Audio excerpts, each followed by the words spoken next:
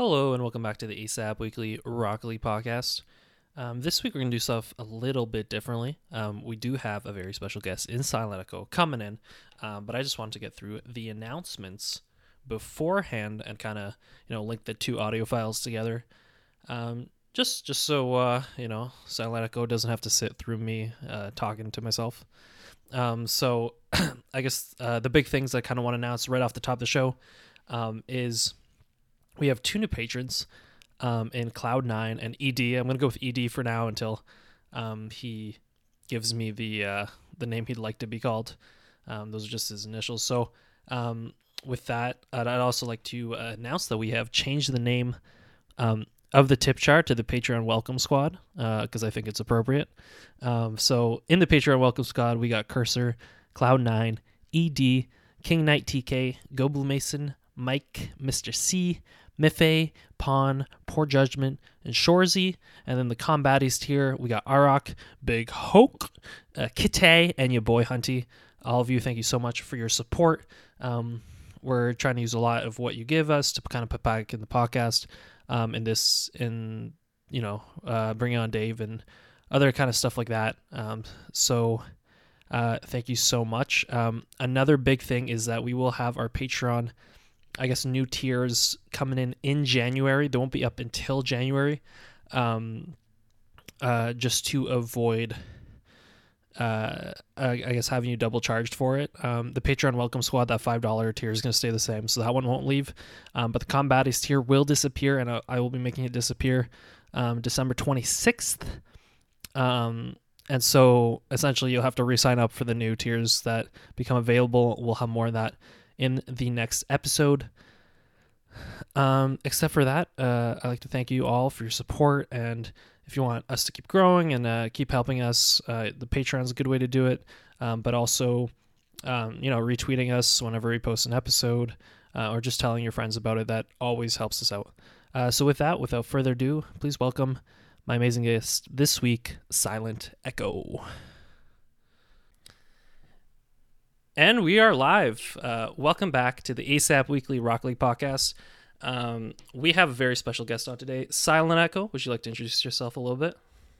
Hi, I'm Silent Echo, and I'm an Rocket League player.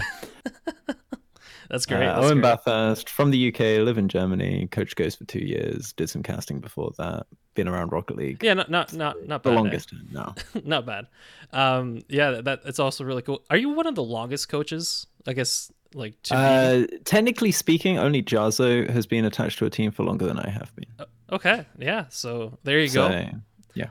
And I know you are looking for some kind of coaching. So RLCS teams probably more likely. Hit them up. I don't know. Yeah, I mean, RLCS teams. If you want to get on the phone, then that's great. I would love to coach any of you. But realistically speaking, at the moment, I'm kind of, I did RLCS coaching for 2 years already. Yep. So, I'm kind of like, I've just been so locked in. Before I was coaching Ghost, I was very involved with a lot of community level stuff, involved with all the community tournament orgs, started one of them.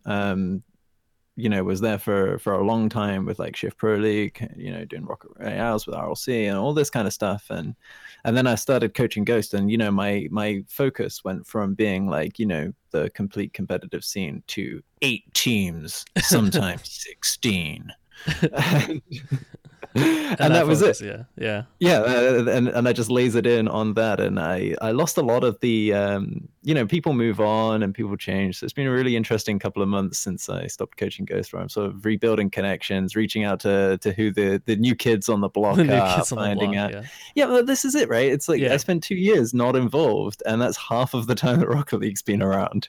That's crazy to think about, because those are for me it's only been what it's we just had our 1 year anniversary, so that means we spent we weren't even on the scene before you before you stopped being part of the community, which is crazy to think about. I went to RLCS Amsterdam on the back of crowdfunding. That is amazing. So it was crazy. It changed my life, and everything that happened from that point is kind of all I mean, even the fact that I live in Germany now is all because of this one random guy gave me £100. That's crazy.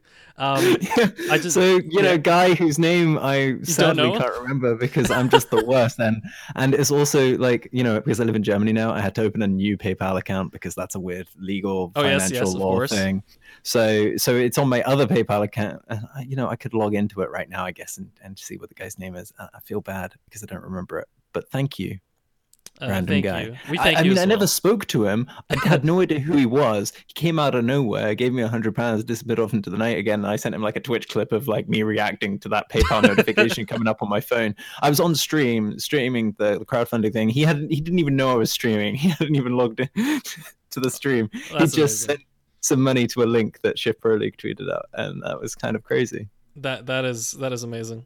And I think compared to the 2 years ago, I think everything's kind of evolved in many ways, because I've seen a lot of faces leave and then a lot of new faces kind of start to rise up. I think this most recent RLCS was the most viewed one we've ever had.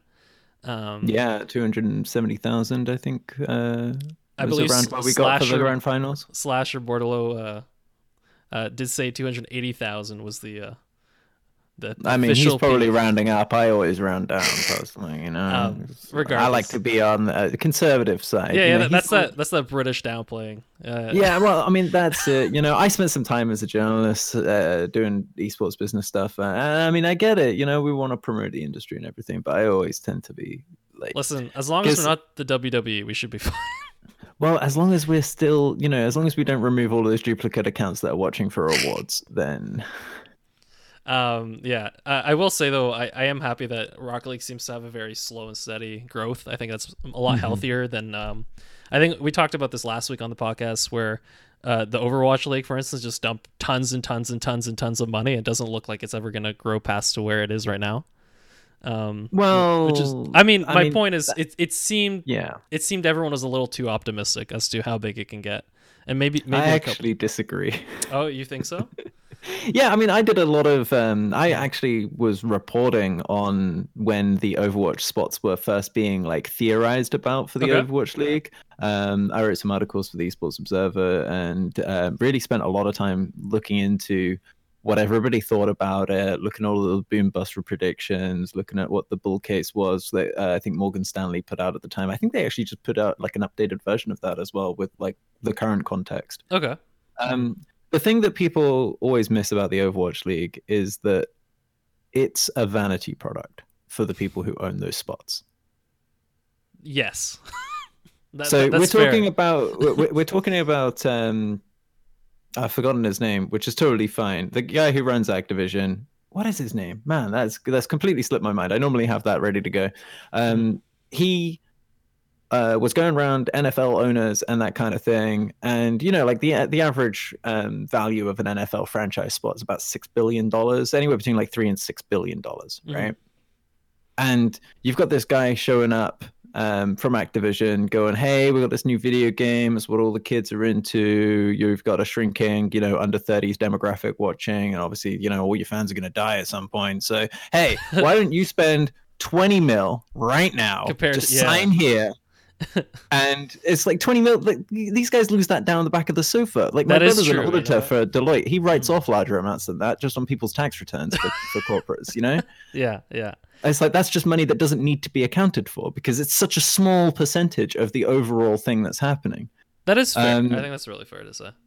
Yeah, but the problem is that it's super unfair to the endemic orgs. You know, like Overwatch actually had a really good grassroots scene. Even in the beta, like they had like really good. You know, we had quality tournaments coming in. We had like Apex. That time Cloud9 was actually good. OGN and stuff, and you had all these, and then there was the thing that Wave hosted. Was it the Winter Cup? I think that might have also been Apex actually, but you know, there was all this this fun stuff happening and lots of people were involved with it, and there was a lot of people going, oh, you know, like they're asking for way too much money for these spots, and I'm like, they're not asking for enough. Are you kidding? I could sell these at double that price to the kind of people they're marketing them to. Are you kidding? Like I spent some time in sales, but yeah, I mean, it's in terms of like the people who are investing in it and stuff, like they've got 10 years to recoup that investment before they just don't care. You know what? You're right. I just think my biggest thing is like I don't think you can force money to get fans. In the sense that from a viewership perspective, Disney. Well, okay, Disney's a little different, but I think Overwatch, Disney. if you're playing Overwatch, you'll be watching Overwatch. But I don't think it has that crossover appeal that some other esports games have. I mean, maybe not. Hmm. I mean, I never played StarCraft, but I watch a lot of it. That is fair, but I would. It's funny that you mentioned StarCraft because it's a drinking game where anytime I mention StarCraft, people who listen to our podcast like to joke that that's when they take a drink. Good thing So I've it's got good that you to brought it right up. now. I will say I think yeah maybe I'm just not giving Overwatch enough time. Maybe that's a reality. Speaking of Blizzard games, this is actually a good kind of transition into what I want to talk about. Because I believe you said on Tom's podcast that you were from Hearthstone. I mean, I played a lot of it. I don't know whether I would say I was from Hearthstone. Like, Oh, that okay. seems, But you took a lot of, I guess, what you learned from it, or kind of applied it to Rocket League in some ways, or your kind of like percentage chance kind of analogies that you were making. I don't know. Yeah, I mean, that was Hearthstone was an easy touchstone to draw from for that. I mean, I've been playing games for a long time. I mean, I'm a heavy munchkin, like it's all about the min max for me. Except it's not. I can't do stuff like ARPGs and things like Yeah. I want to min max. I hate busy work. Man, it annoys me. Like Yeah. if you've got a meaningful gameplay loop, like Threes, simple little app on your phone. Don't know whether you've played it. It was really big for a little while in terms of like sitting in top tens for ages. It's a number game where you have like a 4x4 grid and you slide little number tiles, and 1 and 2s combine into 3s, and then 3 and 3 combines into 6, and 6 and 6 combines into 12. And the idea is to not run out of things you can do, right? Okay. Super simple loop. I've been playing that game for like 6 years now. That's fair. And so like if the loop is interesting to me, I'll put a lot of time into it. And that was what I found with Hearthstone, was the loop was really interesting, and it was hitting this same bite size feel that I get from Rocket League as well, where I'm like, I'm investing 10 minutes, it's just so easy to have another one. I'll just slip another one in. Oh, I should be going to bed. I got work in the morning, but I can always fit another game of Hearthstone in. And then it's like 4 in the morning and you got to get up in 2 hours and you're like, what am I doing with my life? I brought up Hearthstone because that was a game that Yeah. I had hit top 300 North American ladder at least. Oh, nice. So to me it was really interesting When? trying to kind of force that analogy into Rocket League. And I got to ask when that was. when was it? Yeah, come on, give me some expansions. When did you do that? Don't tell me it was Nax and Face Hunter or Undertaker or something, because I'm just not going to be as impressed. Well, I've hit Legend at least 3 or 4 times over the okay, last 3 fair. years, so that's not.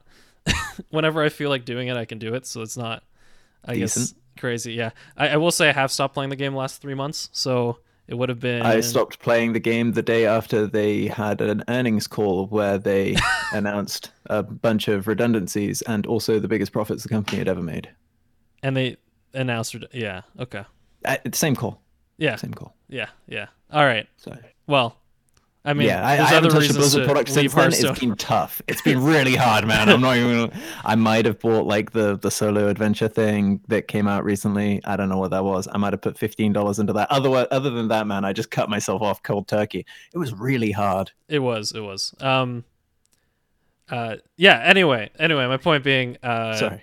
Yeah, Hearthstone and Rocket League, because this is a Rocket League podcast, technically. Although I'm sure we could talk about Blizzard games for the next hour. I mean, I can analogize every single Blizzard game to Rocket League in some way if you like. No, I think my point is more what I found interesting was the kind of the percentage chance analysis of what I've got. Like in card games, I feel like that's so obvious to me, but in Rocket League, sometimes maybe it's just mechanically or like I'm a champ 1 player, right? Like I'm not by any. Listen, I got the very bare bone basics down, right? And I think sometimes like this idea of going into 50-50 and knowing exactly what the outcome you want or what's the best, like the safest play is not something that in game I'm able to quite do as effectively as I'm sure a lot of pro players can do. I mean, to be fair, most of the pro players can't do it in my experience. Well, that is a very fair statement. We've got a lot of people that are very quick at reacting and very quick at improvising. And there's a lot of what I call presence of mind. It's the situation has changed faster than I was anticipating it to do so, and I'm reacting to that quicker than my opponent. I talked about it on Tom's podcast a little bit, but that it's capitalizing on unexpected scenarios is literally the best thing you can be good at in Rocket League, because there's always unexpected scenarios. And so I guess so people a lot of times I guess people's ability to improvise is something that's weighed far heavier than like their strategic depth and knowledge of the game. Oh, in my mind, absolutely. Yeah. Are you kidding? Mm-hmm. No, Like, of course, the you see that a lot. Mm-hmm.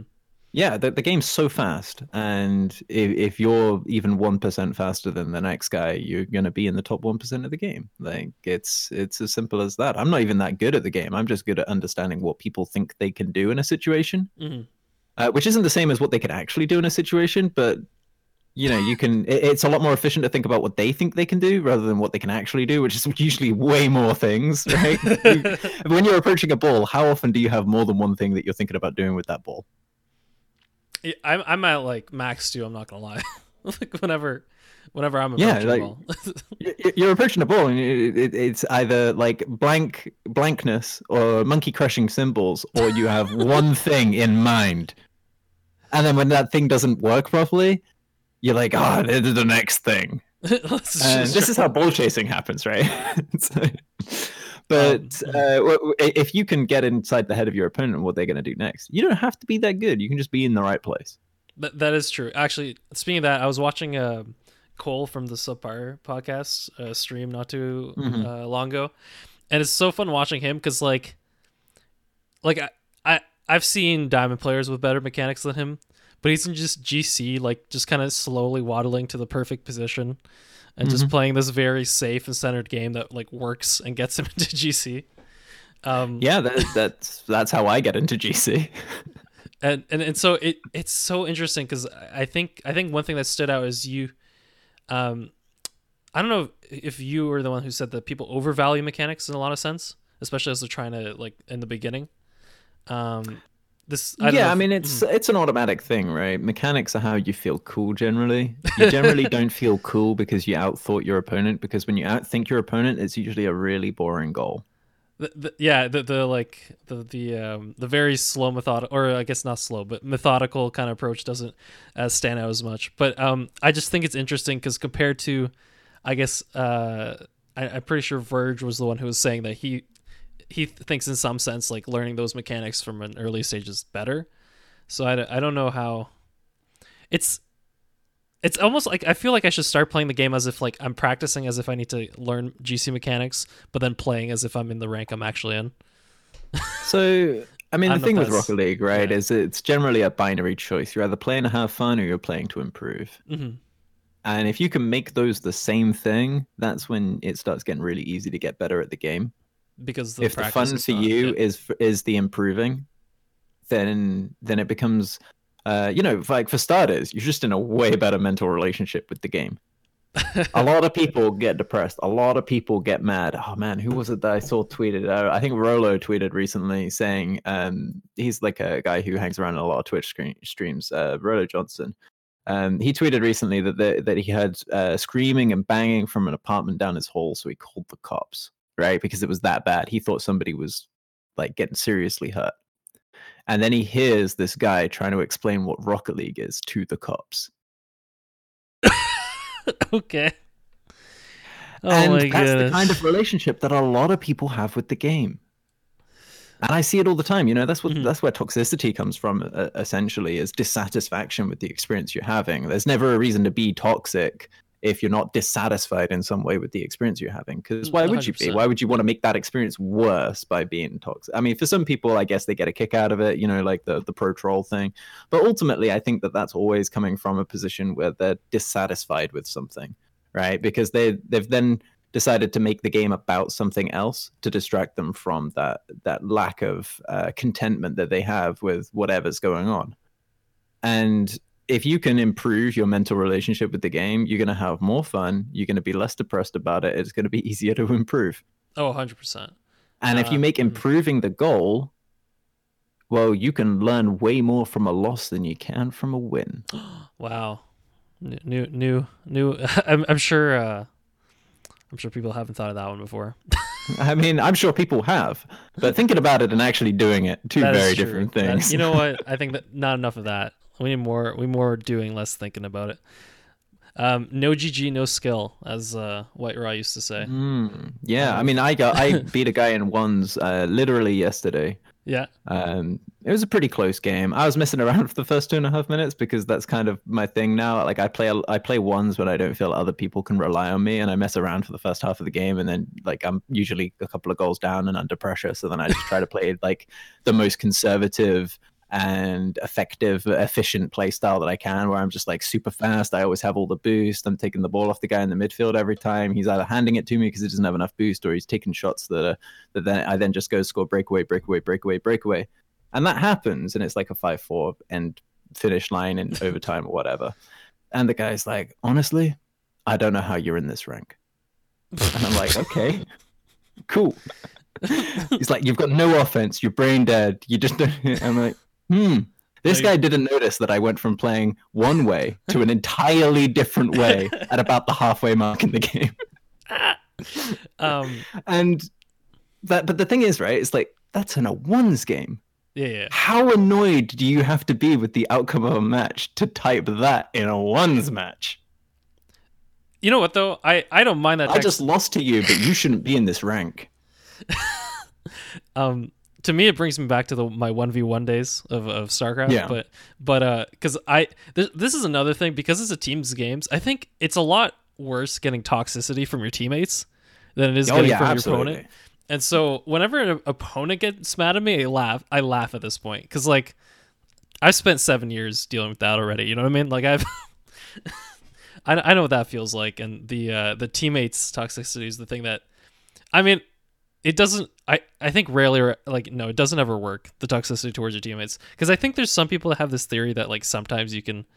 I don't know. I think it's going to make them play better, man. Like, they just need to know that you're dissatisfied, and then they're going to be the best player you've ever seen, and they're not just going to be like, "Wow, what a dick." I guess in 3 minutes I get to play with new people that aren't a dick, and until then, hello, troll.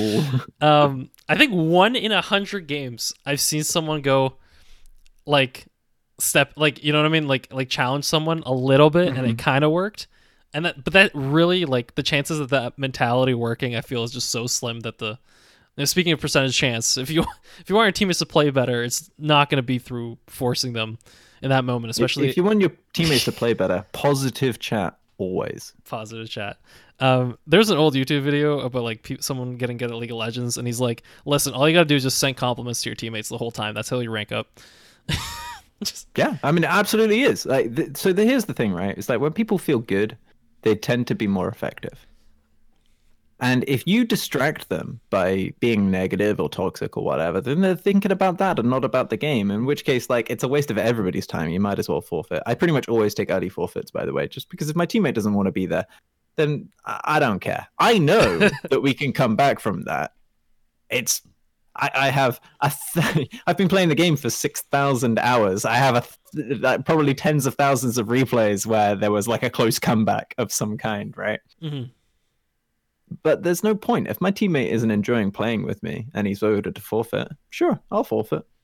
I'm just going to go into the next game. I don't care about that game. It's like the grind to legend in Hearthstone. You just play as many games as you can. Like, you don't need to win 75% of them. You just need to win 55 and play a bunch.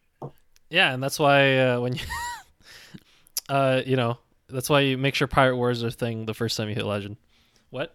Yeah, right. There's a point. Pirate Warrior, eh? That was the first time you hit legend? That was the first time. After I started hitting it with real decks, but the first time. Yeah. I mean, Pirate Warrior was a real deck. It just didn't take a lot of brain to play.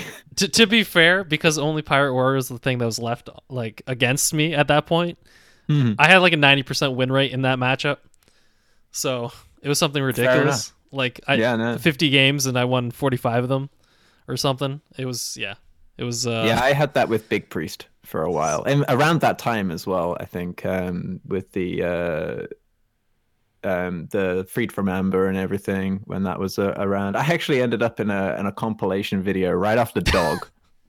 So now, first of all, like, that's not a flattering place to put me. Like, putting me after the best looking professional player in Hearthstone, like, no, thank you, please. If you're gonna put me in your funny compilation, like, put me in between Disguised Toast and like Chan, man, please. Like, so that's where we want to be.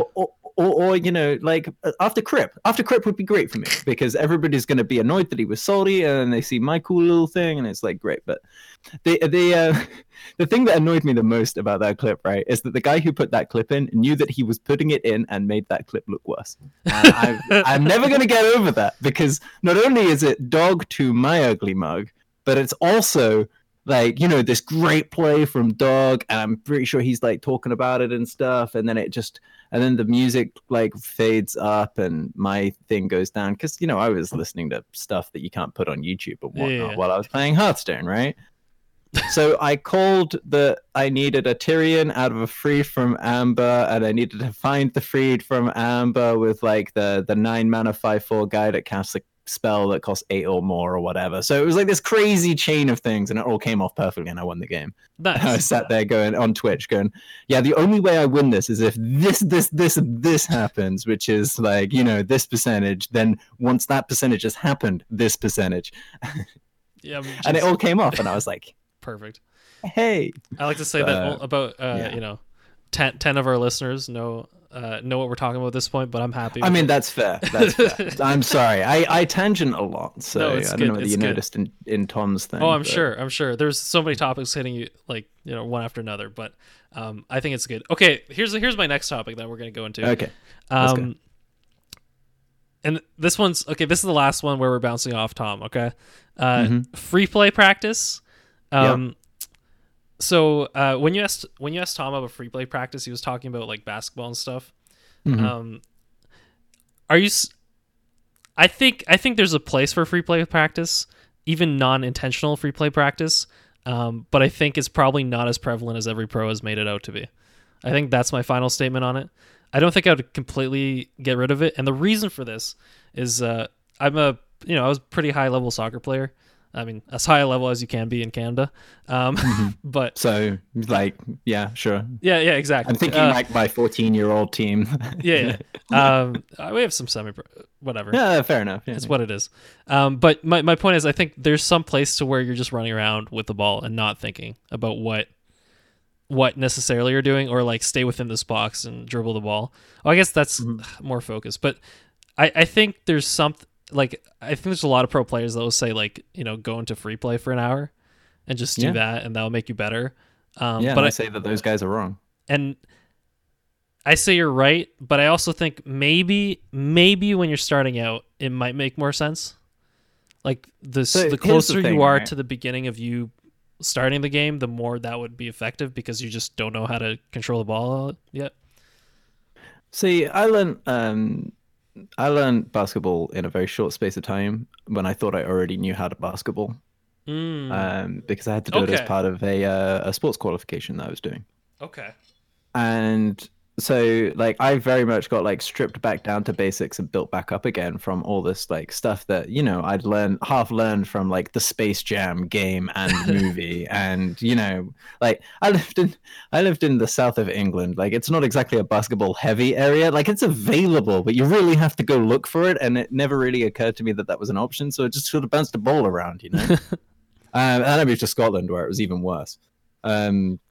Although I did actually end up playing, like, to go into a more structured practice thing up there. But anyway, I'm doing this sports qualification. I'm getting built back up again. And they're like, oh, yeah, you know, like, practice free throws. So we're practicing free throws. And you know how we practice free throws? We went and got a bag of 20 balls, and we threw all 20 of them, collected them back up, and then threw all 20 of them again. And it took way less time and required one less person to do it efficiently if we had just had 20 balls. And that's why custom training is always going to be better than free play. And okay, and I'm with you still. There's one thing I have heard, and I don't necessarily agree with this argument, but I'm going to present it to you regardless. Sure. Is that too much times in custom free play you start at a standstill? Yeah, that's true. And you won't necessarily have that within a game. So what would you say to those people? Well, I would say to those people that you should make your own custom training packs, because that's what I do to combat that. So I start from a standstill, but like the ball's on like a long trajectory of some kind, and I give myself a waypoint that I have to hit. So you're saying make better custom training? I'm saying, yeah, but like actually think about like don't just like hit the button that makes the shot pop again and then go for it from the position it gives you. I'm telling you to think about your training. No, 100%. Okay, cool. That you as the audience, not specifically you. I might need to do that. A little too. bit you. As well, I'm sure I need to do that. Although I'm getting fine. I will say that free play is great for hand warming. Yeah, like just right go into free play and also like slow mo and stuff as well. Like throw on all of that stuff. Whatever makes you feel loosey goosey, ready to go into a competitive match. Like sure, do whatever you want, but don't lie to yourself telling you that that's the best way to train when there are better ways available. Like make a choice to do that. That's totally fine, but you need to be making a choice. And I will say like 20 minutes, 30 minutes of free play before I play ranked games will usually result in a better ranked play, just because my mind is back into the physics of the game. I think that's the only thing that at this point I really use it for. But yeah, take that as you will. Man, there's another point I want to get off this. Sure. Now it's like I'm losing it. That oh moment. Dear. That Slipping moment when. away. Okay. Yeah. So here's a question. All right. I don't know how many people will talk about this, but there's some people that I know will never practice dribbling at all within Rocket League. How much do you think like stuff like the dribbling challenge or just general dribbling practice is effective in helping? I guess maybe we're not talking about pros. Let's talk about maybe like your diamond to champ players. So 70 minutes of the dribbling challenge 2 took me from diamond to champ. Just 70 minutes. I was champ the next day. Wow. That's just my experience. And I feel like it's useful. Is it just the touches or like getting used to what the hitbox is? Like that's, you know what I mean? I mean, I think to some extent it was like forcing myself to sit down and like throw on some Netflix and just do the mechanical thing, right? There's like a weird thing, right? I mean, a lot of the times I think about like Rocket League mechanics as like martial arts sequences. Okay, I'm with you there. Because when you learn a martial arts sequence, the idea is to be able to execute that sequence so perfectly that you can spend your time thinking about your opponent or what they're going to do next. And not thinking about the sequence. Okay. Not thinking about the sequence, right? And when you get to a certain level, you know so many sequences that you're able to just go from one sequence to another with like pressing a button in FIFA to shoot a ball. You know, that's why it took MMA like 20 years before people started like really getting to that top level, because they couldn't go between the sequences of different martial arts. Anyway, sorry, that's my side tangent. Yeah, no, I mean, and that's a totally valid point. I mean, I started off my martial arts experience started off with Wushu, XMA, and Capoeira.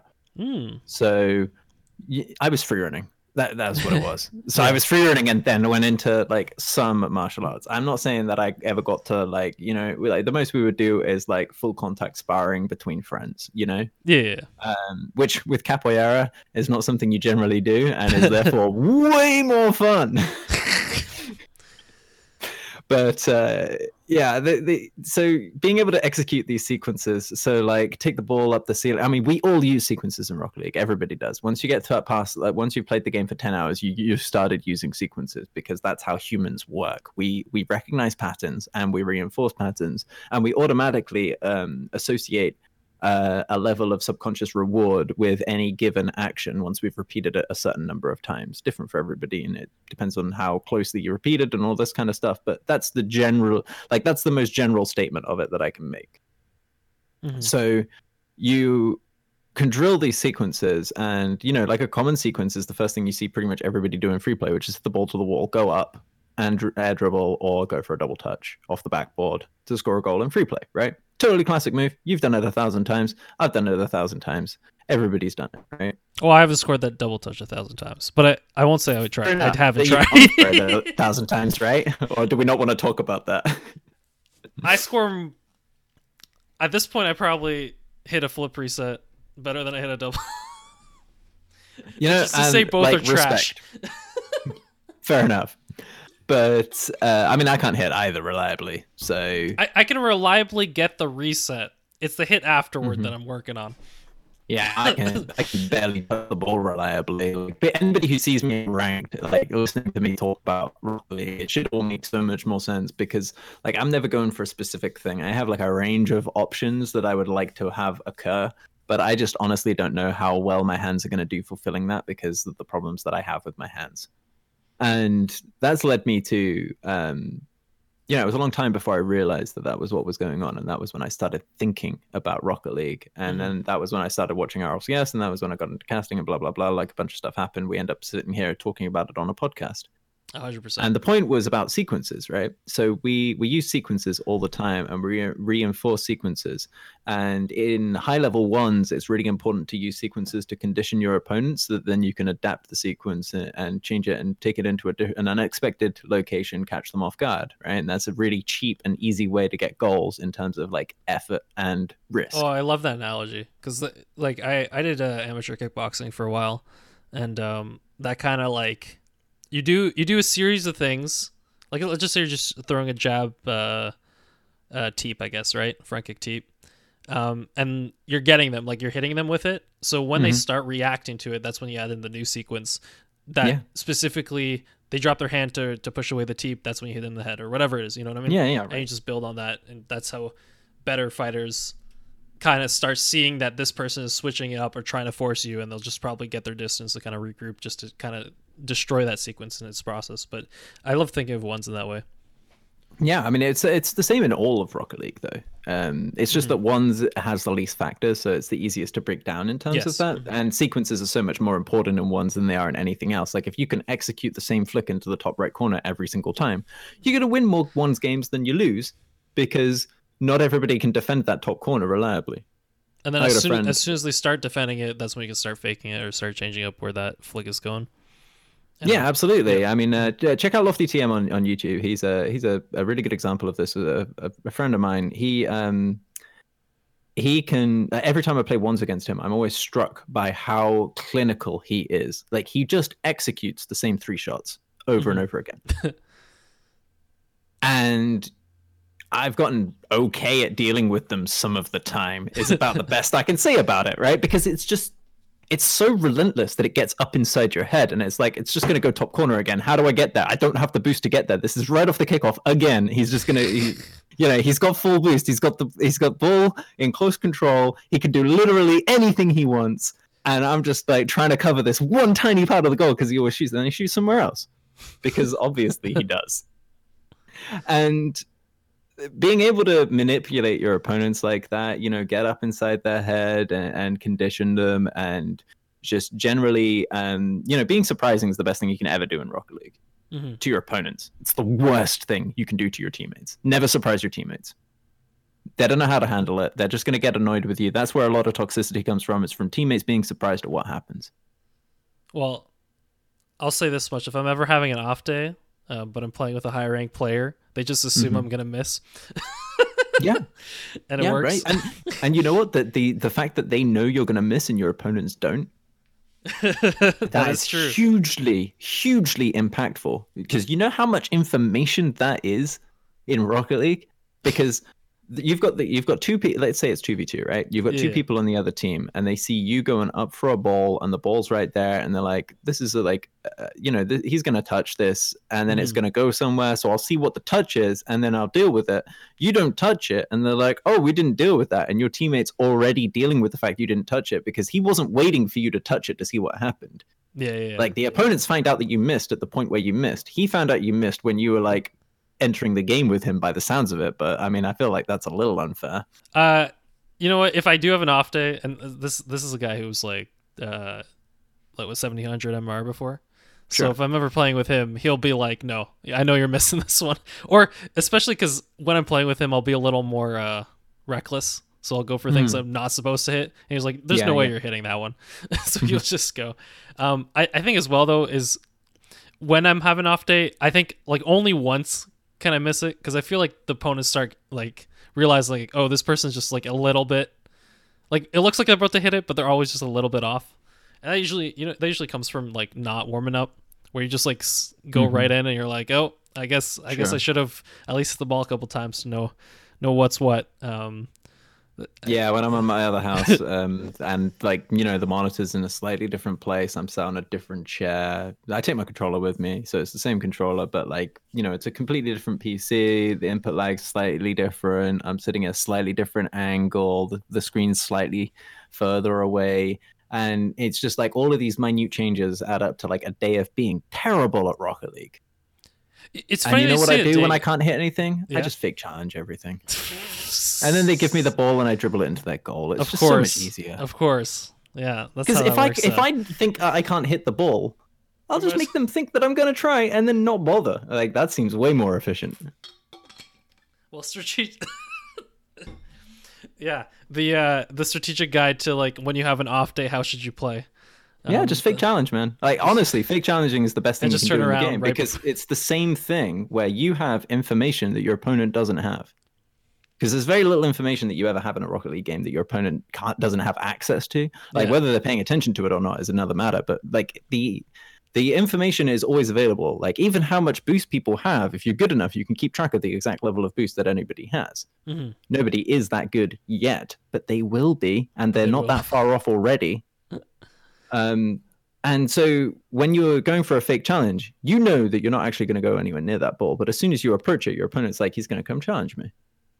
I've noticed a lot of my gameplay recently that the like going for it then turning right around right before you hit it has been very good because it's like it pushes pressure on, it forces opponents to do stuff and usually do stupid stuff, especially the lower rank there. Like give like a free hit in the midfield for your team. But it also gives you, like, instead of going for that challenge like the 50 that you already know you're late for or you're probably going to lose, it's actually a safe play to like turn around and then go back to be like, okay, well now I'm kind of safe in the back corner.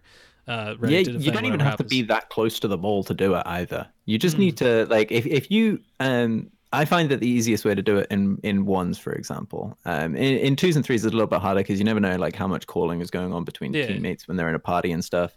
But in ones, the easiest way to fake challenge is to put yourself behind the ball because then they can't see if you are or not.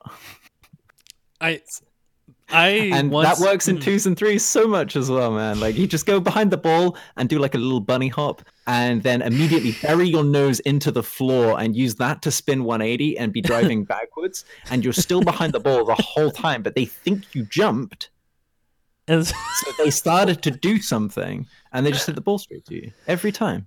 Wow. I need to I'm in practice my GC 180s. and literally works all the time. I mean, I'm only just in GC because, I mean, how much effort am I really putting in? And also, my hands don't work properly, man. Yeah, you can't. And I'm 29. Like, I'm too old for this game.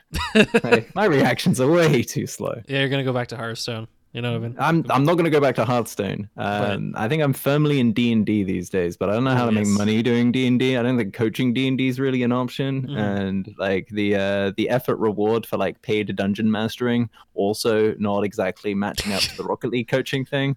So I think I'm just going to keep coaching Rocket League. No, 100%. But I do wish I could play Rocket League a bit better. Oh yeah, well, I mean, if you have, hardest person to coach is yourself. Yeah, well, I was gonna say like hand problems in esports has been a thing for a long while. So yeah, I mean, I've arthritis and RSI at the same time. Geez. It's a joy. Yeah, I mean, it's amazing I can hold a controller some days. To be perfectly honest with you, I use a hand warmer and I like constantly doing hand. I've been doing hand exercises nearly the whole time we've been on this call. Is that why Korean players and League of Legends and StarCraft just have all those like warm up? Yeah, I mean, absolutely, man. Like, you ever pulled a hamstring? That is, you know what? That is fair. I haven't thought of it that way. Maybe I just ignore it. Honestly, though, relatively speaking, like the stress that I get from using a controller compared to like what I used to get when I was playing a lot of StarCraft is just not comparable. Like, it's a lot. Yeah, but I mean, that's because you were using a terrible keyboard and a terrible mouse, I would imagine. I mean, yes and no. It was probably more the setup of where my elbows were.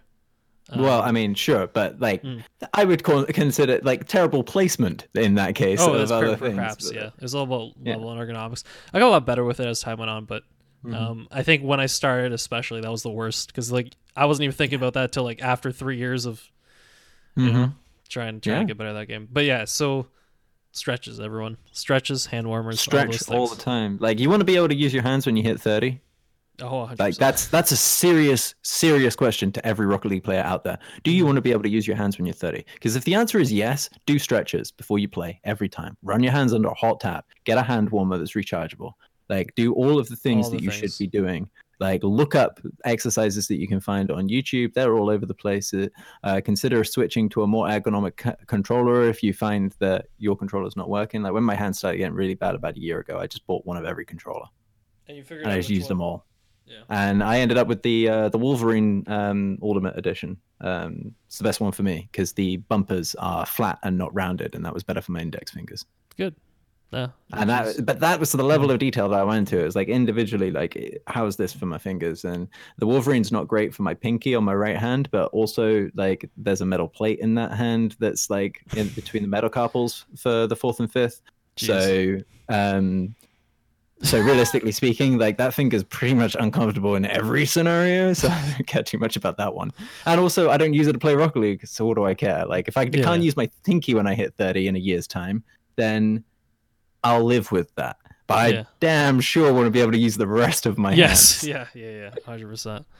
All right. Well, speaking of, I guess, when you moved on from playing to more coaching, you spent, what is it? Was it almost 2 full years, or was it 2 full years? It was 2 years and 1 month, actually. 2 years and 1 month. Pretty much exactly. And, I don't think anyone has quite comparable experience.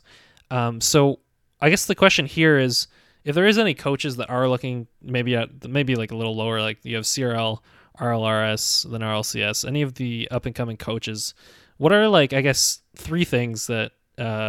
I'm going to boil it down to the good old three things that you think they should definitely like bring or think about as they're coaching a team. So the first thing is that Rocket League hasn't existed long enough for anybody to know how to do it right in terms of coaching. Yes, I'm definitely sure of that. Yeah, no, they're like, everybody's doing their best, and there's some really talented coaches, some really smart guys in the scene. That are doing wonderful things with their teams, but ultimately nobody knows what the best way to coach Rocket League is yet, and maybe you do. But I would advise that coaching is an extremely transferable thing. And coaching Rocket League, I've coached like 9 things at a decent to high level. Rocket League being the 8th or 9th, depending on how you want to look at it. Okay. And the difficulty with coaching Rocket League compared to pretty much everything else is just so much higher. Like the game is so complex. Like it's a completely system-based game. So it's not a case where you can look at like League of Legends or something. You can be like, this is the most efficient way to do this, and then like the OpenAI send their Dota client to go and like mash through a bunch of pros and 1v1s and stuff, and it's moving in a completely new way, and all the pros start copying it and stuff. We're not going to see that happen in Rocket League. You don't quite copy. Yeah, you don't. It's not like this. No, but it's learning that there's a different way that hadn't occurred to anybody else that is more optimal, and then integrating that into your play. It's like when we found out about wave dashes. Yeah. Right? When people figured out wave dashes, suddenly everybody's recovery became more efficient because that's what wave dashes do. However, a lot of people's recovery also became less efficient because not everybody's good at wave dashing. And wave dashing can become a default thing that you do. And if you do it wrong, we've all bounced on our nose a lot, haven't we, guys? The good old weird flip. Yeah, exactly, right? It's like, slow flip off your nose. It's like, I'm just going to cut one for a while, guys. See you later. Awkward. And usually, you bury your nose into the floor right in front of the boost as well, so it flips you over the mid boost. Like, that's the classic one when you're wave dashing off the wall. I need that compilation. Yeah, I mean, I would love to see a supercut of every time that's ever happened in Rocket League, where like the speed goes up every time it happens, or something in a Rocket League like pro match or something. It'd be fantastic because it still happens. Just that these guys are so quick at recovering out of those situations. Like they've messed up a wave dash so many times, it's like they didn't mess it up half the time. Yeah, they find a way to kind of spin out of it or keep Yeah, the momentum. exactly. I mean, if you want to look at somebody who knows how to conserve momentum, just like spend a little bit of time sitting on memory's viewpoint, the way he like his car's basically never pointing the direction it's carrying, and it's fantastic. Yeah. In terms of like coaching Rocket League, like it's such a complex system. It's so reliant on so many things. It's so fast paced. There's no break points really, except for like goal replays, which everybody wants you to skip anyway. And when you can't even have a swallow of water a lot of the time during a Rocket League game from start to finish.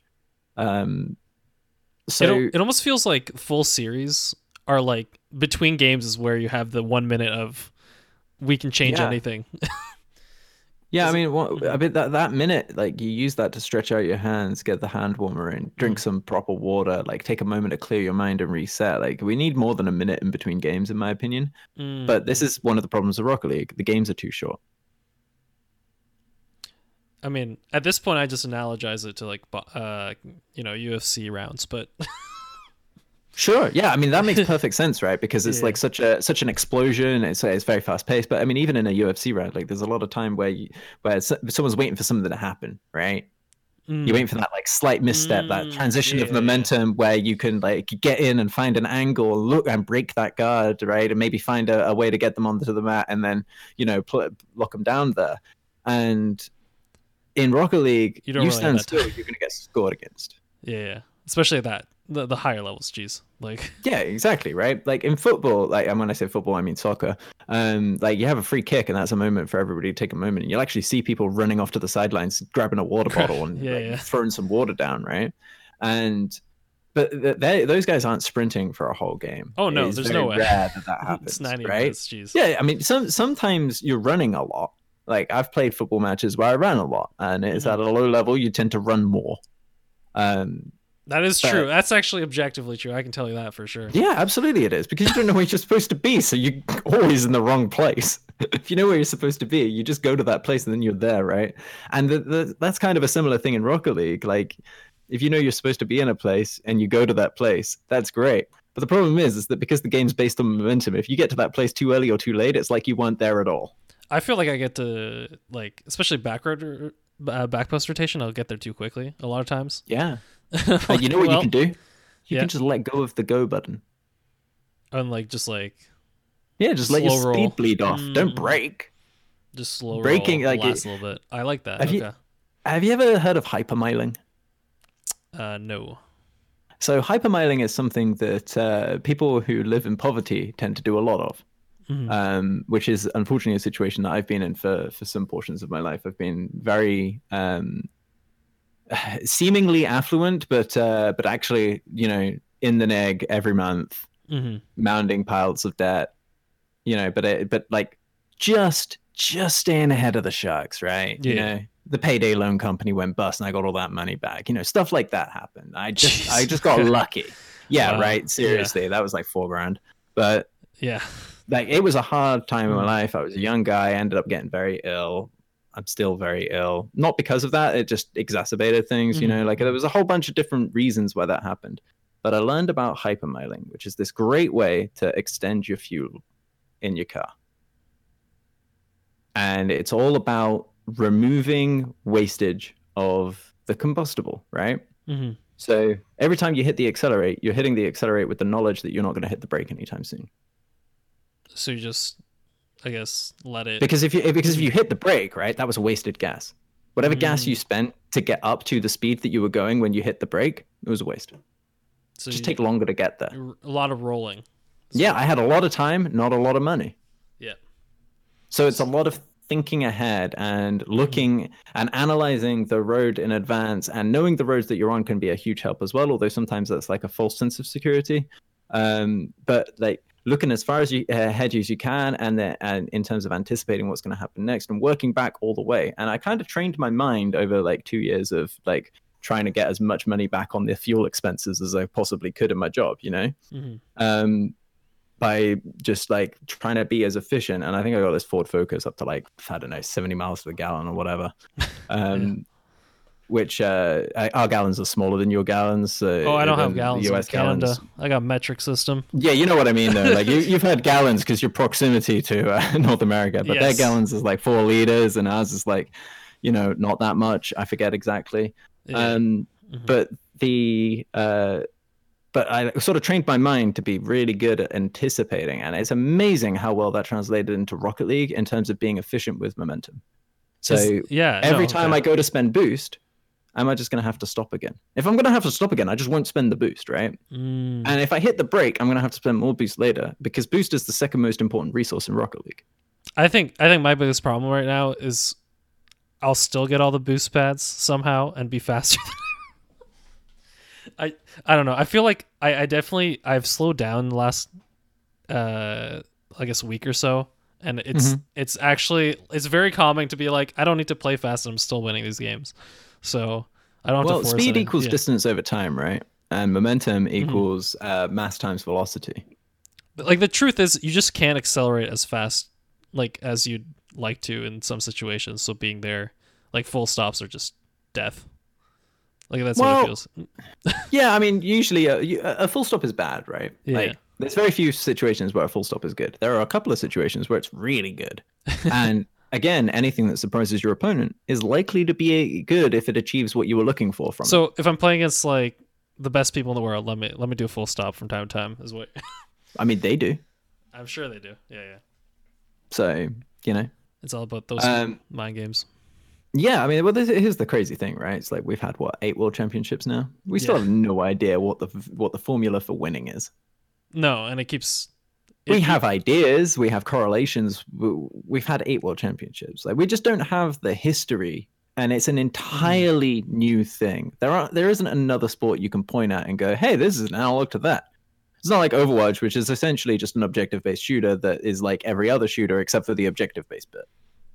I feel it's more MOBA than a shooter, but that's a story for another day. Sure, whatever. But there's stuff that you can bring information in from. Yes, what do we bring into Rocket League? Like a little bit of ice hockey. A little bit of ice hockey. I agree. A little bit. That's because the players carry their own momentum, and that's basically it. Because the hockey players have way more control over their momentum than Rocket League players do.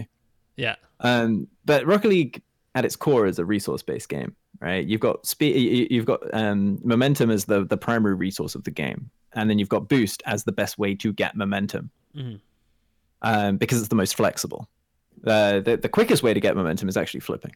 Flipping's quicker than boosting. Oh yeah, no, 100%. And so knowing like how much of the boost that I have to, because boost requires commitment to refill. You have to make your path less efficient than it might otherwise be in order to get boost pads. Like, you should never go to the corners of any pitch in basically any game, except in Rocket League, because that's where boost is. You know what? When you put it that way, that I never thought of it in that way, right? Because usually you try to push your opponents off to this side in all other sports, right? Yeah, absolutely. Like if you're defending, you want them in the corners.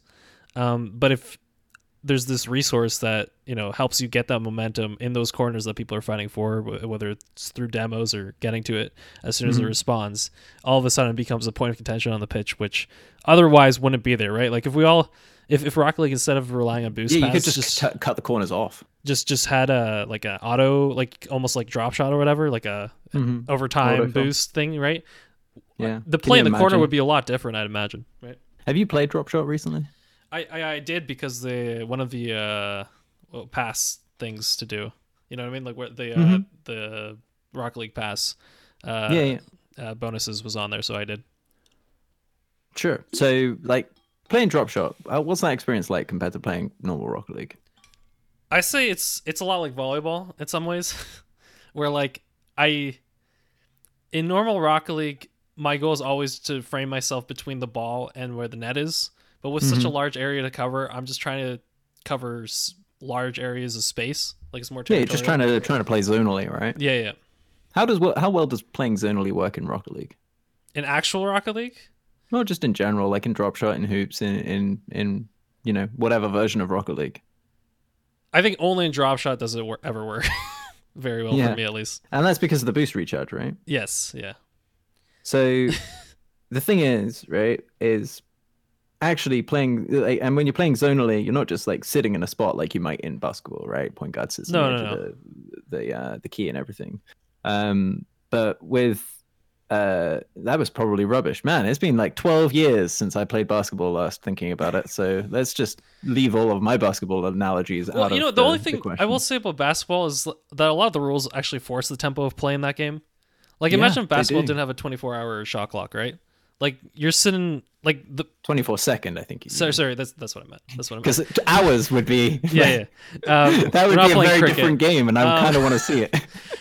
No, but there's no 24-second shot clock, and you're just sitting there. Like, you know what I mean? Like, there'd be significantly less baskets because it's like you're not forced, so you take your time. Like, you wouldn't. Well, I don't know. okay, so what you're saying there is that you're forced to do something in basketball because of a rule that somebody wrote, Well, but yes, you're forced to go get boost in Rocket League because of a rule that somebody yes, wrote. yeah, The rule that they wrote was that boost doesn't come back unless you go over these pads. yeah. Hmm. So it's not actually as forced in comparison as you might think. But it is a great thing to bring up because you're right. A lot of the stuff in Rocket League is kind of arbitrary. It just kind of felt right. You know, like they tweaked some numbers around, and then eventually they got to the point where, like, yeah, this seems kind of good. And then 2 weeks later, their mind was being blown as the early days of Cam Gears on Twitch and whatnot. And you have that whole like evolution of how people interpret this system, because I've been engaged pretty heavily since February 2016, so coming on for 4 years now. I've been heavily engaged in Rocket League. I've been playing it since August 2015, Hmm. like a month after it came out. I didn't buy it because I saw Cronovia streaming on Twitch, Cam Gears at the time. Thought it was really boring, didn't buy it. Turned out it was just him. He was boring while streaming, and I was an idiot because Rocket League's the best. Yeah, I mean, listen, if there's any competitive game that like you can just do 5 minutes and leave, Mm-hmm. like I Rocket League and Hearthstone. That's the only two. this is the truth. Like, I don't know if you ever played like a Dota game, a League of Legends or whatever, Yeah, but of like course. sitting there for 45 minutes and then losing and then being Mhm. like, let me queue again. Yeah, that's gonna Oh, work out it's well. worse than that though, right? Because you don't sit there for 45 minutes and find out you lost. You sit there for 15 minutes, find out you lost, and then sit there for another 20 while With that like, plays out. and it's like a hope. It's like you're like, I have about 1% chance of winning this game, but I You don't gotta even have play. a 1% chance. Somebody's already AFK. You well, I mean, um, you may be playing at a higher level than I am, but in terms of getting into those games, that's my experience exclusively. I mean, I'll say this much is when I did play League of Legends, there's a point where I just started choosing hyper carries, which meant that my character past 30, 45 minutes, if I can just get there, would just win the game sometimes because their whole Yeah. toolkit was designed for late game. Yeah, because I got you just frustrated. gotta to hold it out and just be efficient, and Then just pick up enough eventually hits and everything. they have all their items, but if I survive long enough to get all my items, I'll win. Yeah, But still, I think in general, just the fact that Rocket League is 5 minutes and you can just, I think that's the way the You can truth just is. check Like out again. the tilt is just like if you need to take a break in Rocket League, like you can just do it after like 2 games. You know what I mean? Like if you get on 2 games, you're already feeling like, and it's usually not because of the game itself. It's usually something else. Like I had a bad day at it's work or whatever pretty it much is. never the game. Like The game is just the realistically projection, speaking, right? the game that is something that you do because it is fun and you enjoy it is not the reason you feel shitty while playing Rocket League. Oh, 100%. I'm sorry, I'm not sure if we're swearing on the podcast, but you We're can the bleep it out, I guess. I like to call it. I will until Apple catches me. If you throw in one or two, I'm not gonna. Oh, okay, fair enough. Does I that- mean, does does that make Apple sense? care about that? That seems ridiculous. Yeah. No. Idle thumbs is on Apple. There's no way you're not allowed to swear on an Apple podcast. No. Here's the difference. The difference is, technically, I'll still put everyone on it. So eventually, if I anyone ever catches understand. on, I'll just change it to whatever. Yeah, I'll that, bring it up. that makes, yeah, totally fair. I'll do my best to avoid it. I was doing It's okay so far, Listen, but yeah. I have more of a Everyone. problem with one of my co-hosts anyway, but that's all good. yeah, I mean, it's just been a while since the last time I did TV, I guess. So, man, I've completely forgotten what we were talking about now. Oh, the arbitrary rules that are kind of Yes, placed on yeah. Rocket League, right? It's a good thing you got it because honestly, I'm. Yeah. I love her It's hand because gesture. all of this stuff is connected in my head. It's like a spider web, like like a mind map where you have Yeah, like yeah. a central theme and everything kind of spiders out from that. Like Rocket League for me is just like 15 of those that went through like a blender, and then a toddler had like a glue stick and was just like pasting them back together. And that's essentially like what Rocket League looks like. It's kind of what it looks like inside my brain when I'm playing Rocket League as well, to be honest. In terms of like option Yeah. coverage, I try to think of options as flowcharts, right? Like this Mhm. happens, then this happens, then this happens. But You I think keep of it going as like, through it. oh, if they make this choice, then they'll have these choices, and if they make that choice, and you know, by the end of a ones game, I usually have a pretty good idea of like there's much less options to consider, Mhm. um, but with Rocket League, like there's so many arbitrary rules put on it, and it's such a systems-driven game, and ultimately the limit of the human body is the limit of the system that we play within. In a Mhm. lot of cases, there's very few arbitrary numbers. You've got spawning after demos. That's an arbitrary random number, and you've got the length of time before you're allowed to take a dodge, which is an arbitrary number that is squishy, and I like that one because the number of the amount of time you have to actually take your dodge depends on how powerful your initial jump was. Yeah, And yeah. that's a really cool thing because it means that instead of it just being like a straight 1.25 seconds, it's 1.25 to 1.45, which allows for a lot of mind game potential Mhm. and stuff, and why super late flicks can be extremely effective because they can happen a full 0.2 of a second later than somebody thinks they will. Mhm. And it's amazing how many people still don't know that if you hold the jump button for longer, you go higher Oh my and goodness. have longer Well, to take your listen. dodge. I feel like you need to like I think a lot of players that start getting to the higher leagues forget about it.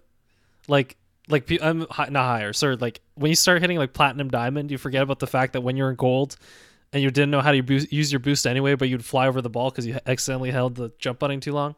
Mm-hmm. Yeah, I Yeah. mean the thing is, right? No, most people never figured out that was what it was. That was And you know what the thing is too? I that adjustment on a single like that button is so difficult for me to like even.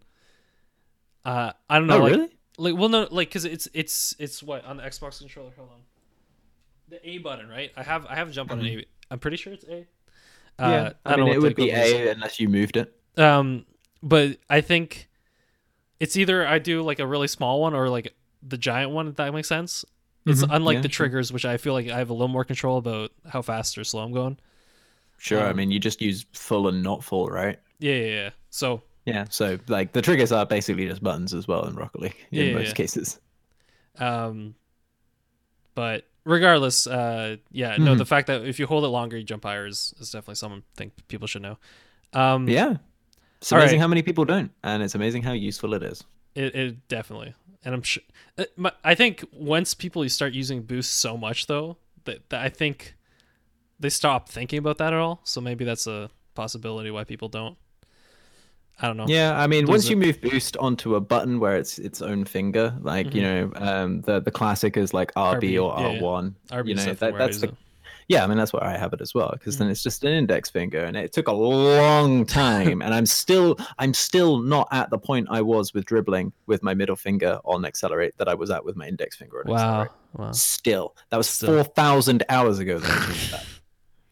That's how solid that muscle memory was for Wow. that first 2,000 hours. That's how hard it is to change muscle memory because it was such a small change, right? Because fundamentally, I'm doing the same thing. If I was using a different technique, then that would be a different thing. It would be a new set of muscle memory. But because I was just moving at one digit, like one digit on my hand, and it was just the next finger over, that's so difficult for your brain to deal with in an effective way. If I'd moved it onto the other side of the controller, if I'd moved to L1, I think it would actually have been better for me.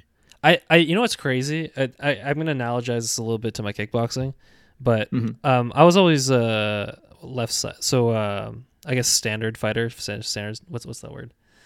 Yeah, I was a right foot forward. So Left foot forward, right? That's the yeah, standard. yeah, regular stance. Regular stance. So, but I was a point fighter before I was a kickboxer, like a karate point fighter. Yeah. Gotcha. And your karate stance is slightly longer because it's more of it's a game of tag, really, right? Yeah, exactly. Like point karate is like who's the first one to take the other person, right?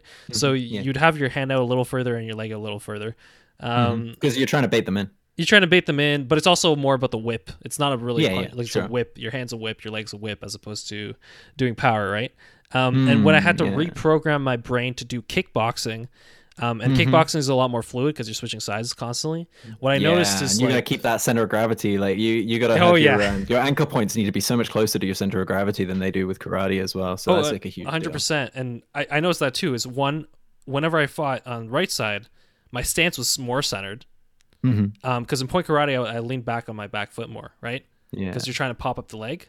And then your front and foot's it's also light.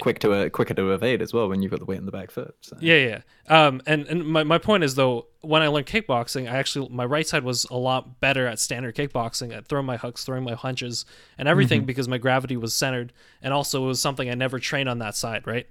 Yeah. So because of it, when I learned this new thing, I was able to get into memory pretty quickly. But to this day, if I'm fighting kickboxing, like, my style on my regular side is a little different because it's a little bit of a... It's still got that legacy from karate. Yes. Yeah. Exactly. So it's just interesting that like those little tweaks are sometimes a lot harder than like, oh, let's learn it brand new. So your brain remembers it in a new way. Yeah. Have you ever taken the time to like learn to shuffle a pack of cards properly? Shuffle a pack of cards? Like the... Like just doing shuffles, you know, like because the thing is, right? Everybody knows how to shuffle cards. Yes, right? But to some like level. Yeah. But like actually, like sitting there and going, I'm gonna do like a smooth, like front, back, over top, like couple of cards at a time. Just doing that smoothly without cards ending up looking all messy and everything. Just doing it smoothly. It's such a simple thing that you learned years ago, and you've had that same way of doing it for the whole time you've been alive and aware that cards existed. Yeah. Go and learn to do that properly. And that is surprisingly difficult to do. Because it's so ingrained. Yeah, but the thing is, right, is that once you define a technique and then follow that technique and just keep repeating that technique until you do it wrong and then take a break and then repeat it again until you do it wrong and then take a break and then repeat it again and then do it until you do it wrong and then take a break. You know, like the important thing is to take a break. Back when I was learning free running and coaching free running, the biggest thing with like learning, especially like high impact moves, like you know, gainers, losers, stuff like that. You know, where your momentum's going against your rotation. The number one most the number one differentiator was muscle memory. Like you do it right a couple of times, stop doing it. Yeah. Because if you do it wrong, you're gonna make your muscle memory. It's better to leave having that perfect blurry memory, right? Yeah. Yeah. So yeah, as soon as you feel like you're gonna do it wrong, or you're not quite in the zone, or you do it wrong, you just stop, and then the next week you come back, recreate the same stuff. And man, like physical sports are so much easier to get better at than stuff like Rocket League because it's so much harder to overtrain. And it's big muscles, right? Like big muscles don't fatigue. Like if you're using... that's irrelevant. Well, no, is it though? You know, yeah. I mean, it absolutely is. Can you play soccer for 7 hours? Can you play Rocket League for 7 hours? The answer is yes to one of those. Well, that's why I'm saying that big Oh, okay. Yeah. Gotcha. So yeah. Sorry, I follow now. So the thing with Rocket League and gaming in general is that the fatigue isn't something that you can easily feel because it tends to be mental fatigue first, and the other fatigue is like controlled fatigue rather than endurance fatigue. Right? If you're working out and you start to feel sore, you have to stop. Right? But like you know. You hit this there's kind of like a sweet spot with like control movements. Like artists talk about this as well with like painting and drawing and stuff. It's like, you know, the first hour and a half is kind of janky, but then you hit like this zone for like 2 hours, and then after that it kind of gets janky again and you should stop. Yeah. And it's kind of similar, but the problem is that people tend to play Rocket League for way longer than 4 hours, right? And they don't spend an hour and a half training to begin with. And it's not so apparent. Like I'll say in soccer, when you're nearing that 70-90 minute point in the game, like where your legs are just feeling heavy, you know what I mean? Yeah, and it's like let me do the same touches I did it like in the first 20 minutes. That's not happening, right? No, absolutely not. But everybody else is in the same boat, right? Well, when you're playing online game, yeah. But so here's the thing, right? In a soccer game, everyone's fatiguing at the same rate, except for anybody who substitutes on, right? Yeah. In a Rocket League game, you could be playing against somebody who's fresh. You could be playing against somebody who's like on form, like they just come off the eight best games of their life. They hit everything they ever hit in their entire life. They should be buying a lorry ticket on the way home. You know, there's like a 4-chain flip reset into your top net, and you're just like, what is going on? Please stop. And then you've got like the other guy who's been playing literally all day, and just cease to care. Like, he's just playing because he wants to play Rocket League. He doesn't care whether he wins or loses. He's just running around and having fun, yelling at people in chat because he's been doing it all day, and he's frustrated because, like, it didn't go that well, but he's still playing Rocket League because he's not smart enough to put down the controller and do something else for a minute. And like, the fact that you can have all three of those experiences in the same game, yeah, right? So, like, whereas with a soccer game, everybody arrived at the same time. You know, like, everybody, like, there's some people are fitter than others and everything, but like, you generally scale at over the course of the game. Whereas over the course of a Rocket League game, like, it's irrelevant because it's such a small piece of time. Yeah, like if we had a 90-minute game, it'd be higher. different. It'd be a different talk because I think eventually it'd be so apparent who the better playing players are after 90 minutes of Rocket Soccer.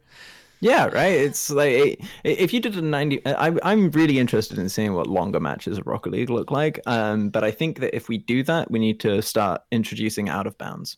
Well, the scores would just get too ridiculous, I think. Like, by minute 30, and like, unless you're really evenly matched teams, but if there's any imbalance whatsoever, by minute 30, I think you'll know who's winning. Like, unless they fatigue out, unless they fatigue out at 60, you know? Yeah, I mean, that's not that much different from a Counter-Strike match. That is fair. If you equate goals to kills. That is true. But the round reset is what kind of keeps... So the fact that there's rounds... Yeah. So what we've done is we've granulated this thing, right? And we've taken this thing that's super good for casuals, this 5-minute game where it's really easy to just hit that requeue again. Because that's the thing, right? Any online game needs people to be hitting requeue. They don't 100%. Want people to come in and play one game. They want people to come in and play all night, and then they want to come in and play all night the next week, and then they want to buy them buy a skin or keys or crates or the expansion or DLC or whatever it is that's supporting your game servers and keeping the lights on. You want to sell that to people, and you need people to be engaged in the game to do that. Like, I don't buy Hearthstone packs now that I don't play Hearthstone. Oh, I don't. Yeah.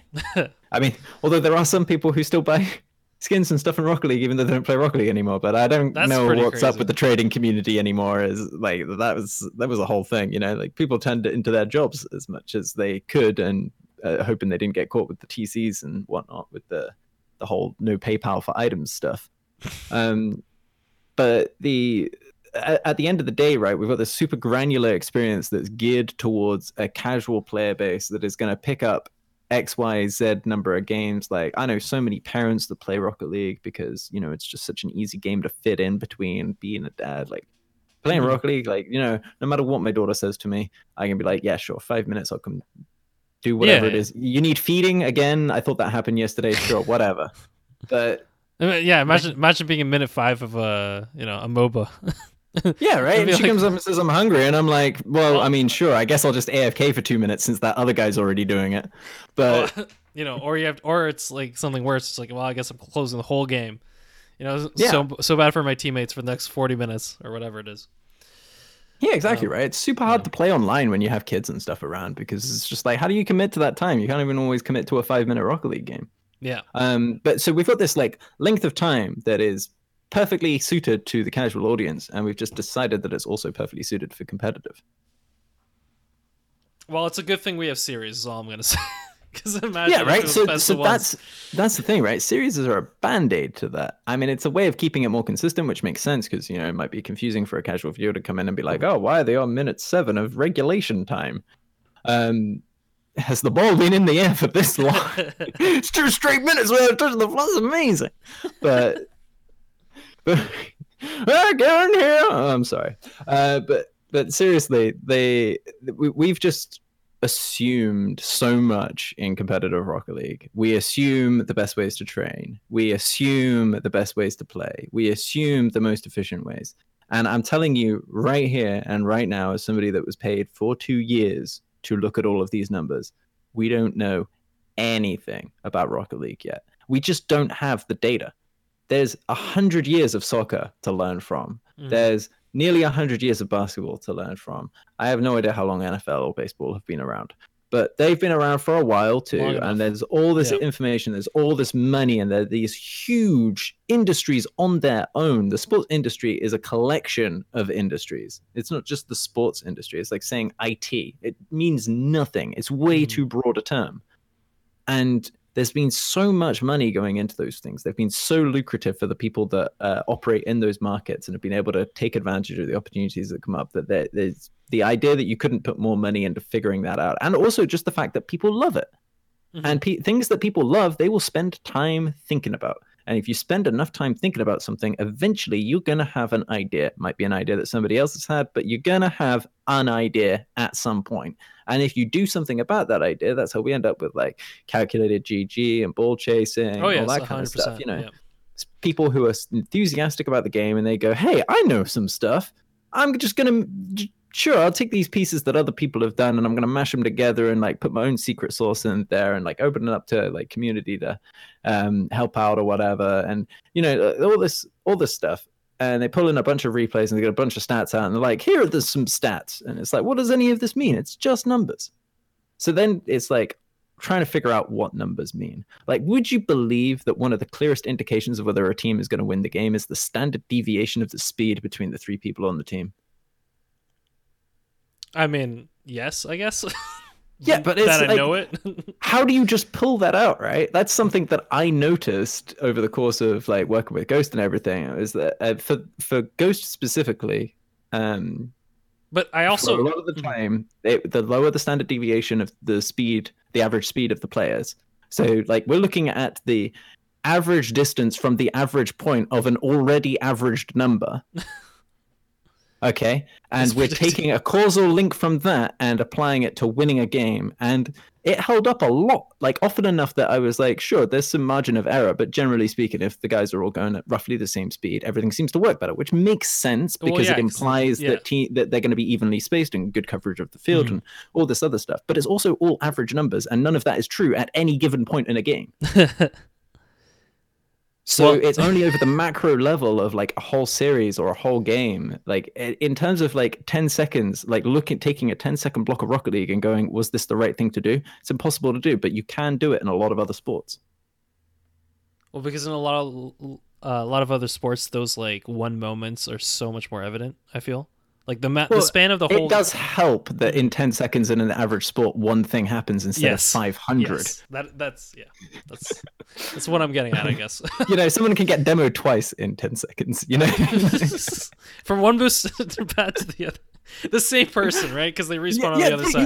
You can get demoed twice in 10 seconds really easily. It's only a 3-second spawn timer. You can and that get person's demoed probably 3 doing that times sweep anyway, right?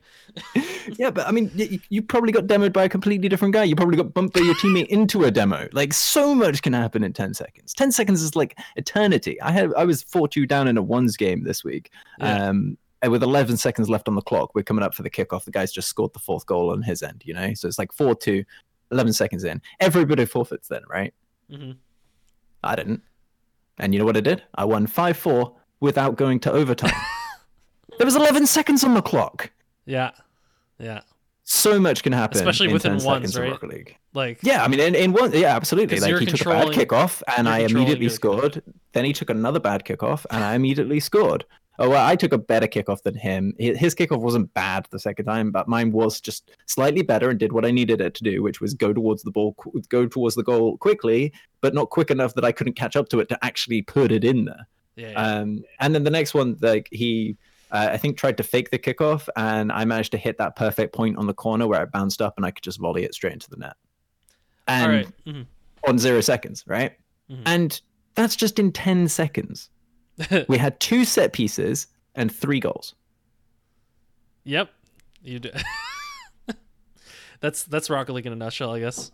Yeah, absolutely is. Like the genesis of a Rocket League goal could be the moment before it happens, or 3 minutes sooner. Yes. Because it could be that when you actually track back, like one of the things I used to love to do was to go to a goal and then just work backwards and think about each action that everybody took and the impact that it had on a play and look for a turning point, right? Yeah. And sometimes I would go back like 2-3 minutes of constant back and forth, back and forth, back and forth, back and forth, back and forth. And then I see this tiny little bump that happened near a corner boost and somebody got a corner boost. and that added up to just enough pressure that the back and forth was slightly in orange team's favor, let's say. Mm-hmm. And blue team just never quite made up that deficit. So it got wider and wider and wider and wider and wider until they're out of boost and they're starved. And like a nice team passing player or whatever put the ball in. Yeah. 3 minutes beforehand. And it wasn't even like, it wasn't anybody's error. It was just like an almost a chance thing where suddenly there was an opponent in front of a guy and he was like, oh, just clip his wheel and then I'll get the corner boost from him. And that was 3 minutes the later they scored. And I feel like this is the stuff that happens when you're looking at that higher level of play, you know what I mean? No, that happens in low level games all the time. No, but I think the difference in low level games is the possibility of bad things happening that affect the outcome. Like there's so many more of those things, if that makes sense.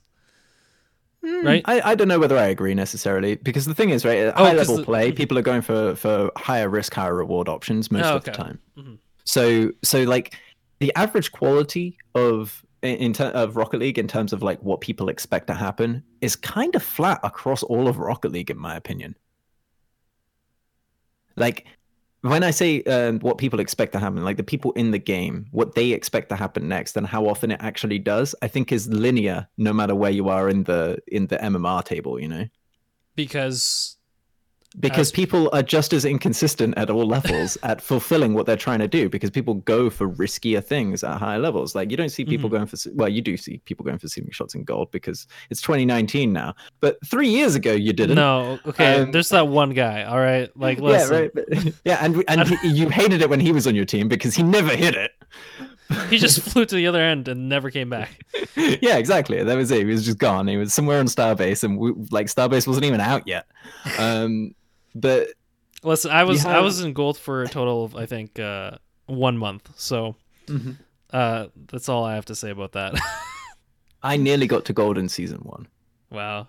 I'm sorry, I wasn't. I remember I started last September. So yeah, I did. You'll overtake me in no time, my friend. I did the good old StarCraft approach of I just learned every basic mechanic that had to be learned. Like all the learn to do a basic fast aerial, learn to you know what I mean? Lucky you, those things exist now. Yeah, you have a YouTube video explaining it all, a training pack, and 3 years ago, 4 years ago. And so because of it, like I'm in silver, and people are like, "Oh, how are you silver?" I'm like, "Well, I have no idea how to play this game, but all of you are just chasing the ball, and I'm just chasing faster right now." Yeah, right. I'm just moving quicker than you, and that's fine.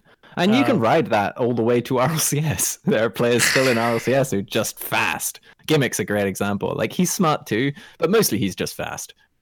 And he's fast, and he's got 2 teammates that are very good at reacting. Maybe a new second teammate soon. Ooh. Oh yeah, I heard there's. It's just a mix-up scrim, man. Just a mix-up.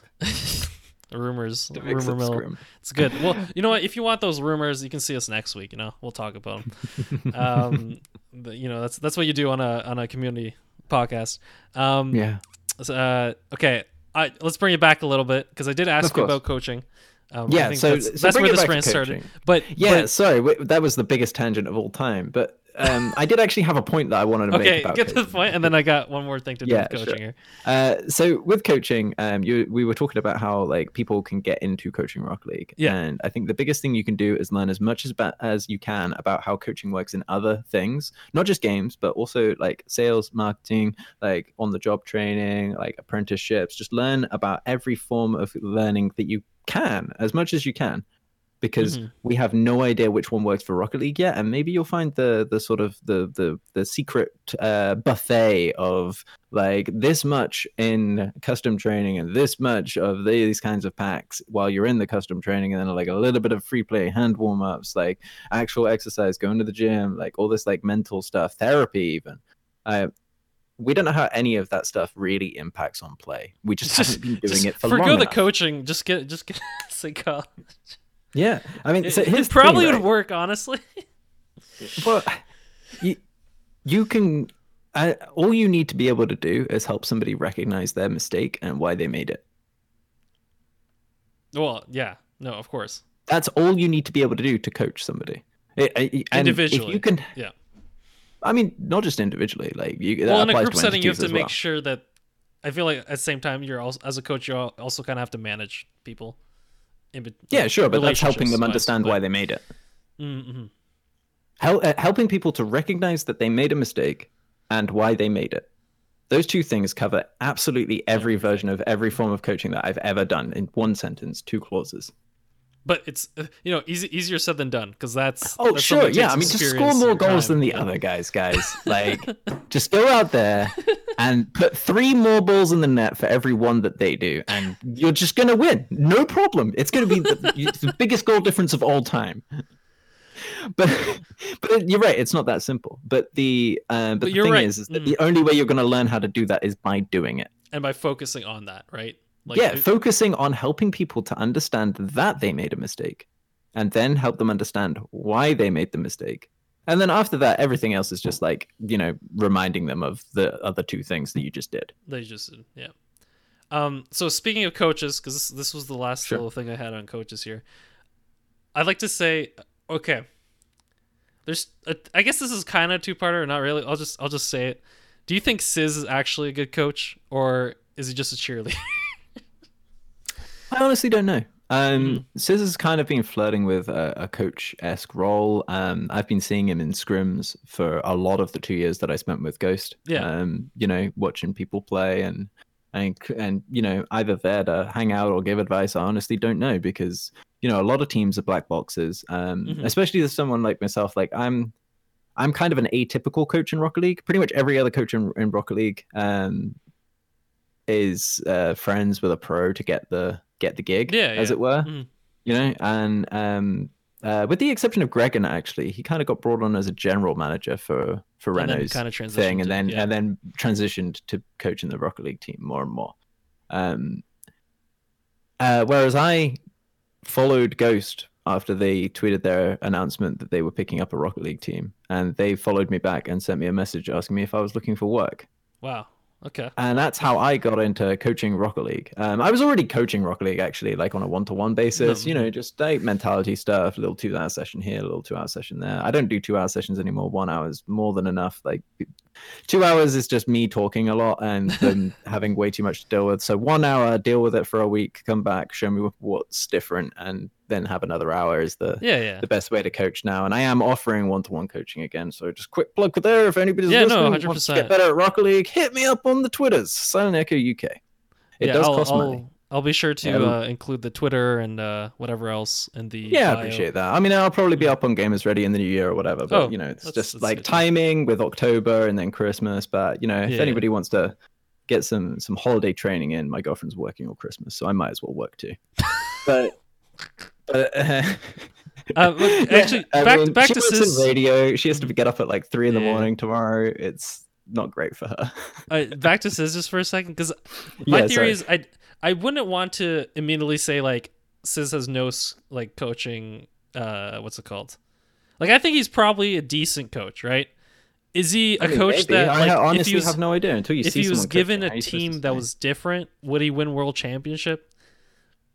Probably. I mean, unless it's RV, right? Which, but I feel like there's something about like Sizz, because at least from what the players are saying, is his job was just to keep everything light in some ways and just keep the positive attitude going, which might just be all that team really needed, because given like the experience each of the players have, right?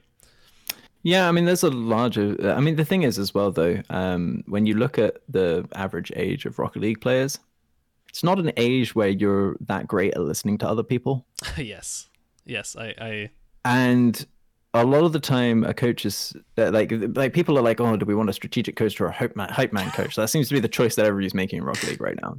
And ultimately, in my opinion, that breaks down to a very simple phrase. Like, I'm gonna translate the 15 to 18-year-old Rocket League player question of, do we want a strategic coach or a hype man? And when you put it into the translator, it comes out like this. Do we want to be told what we're doing wrong all the time, or do we want someone to tell us we're great? Too true. Both can work. I'm not going to lie, both can work. But that's what that is. That's what you're saying when you say that to somebody. That is so true. A strategic coach tells you that you're doing something wrong all the time. A hype man tells you that you're great. I personally think that I was able to be both reasonably well, but also I never tried to be friends with my players because as soon as you're friends with somebody, it introduces bias. Well, I even like bias aside, Kama, one of our co-hosts on the podcast, was like a university CRL coach, and he's like, I'm never again coaching on a team where I've become friends with the people that play on the team. Yeah, you can't do it. You just can't. Yeah. Yeah, I mean, for the primary thing is like a perception thing. Like if you're clearly friends with somebody, then there's an assumed bias there, even if there isn't one. So it's harder to maintain your objectivity in the eyes of the team, even if you're actually doing an okay job at maintaining your objectivity. Yeah. Which means that it was pointless maintaining your objectivity, right? Because the end result is the same as if you hadn't. The other problem is that biased if you're gonna be biased. Yeah, exactly, right. If it's Sid Meier said this about AI in games.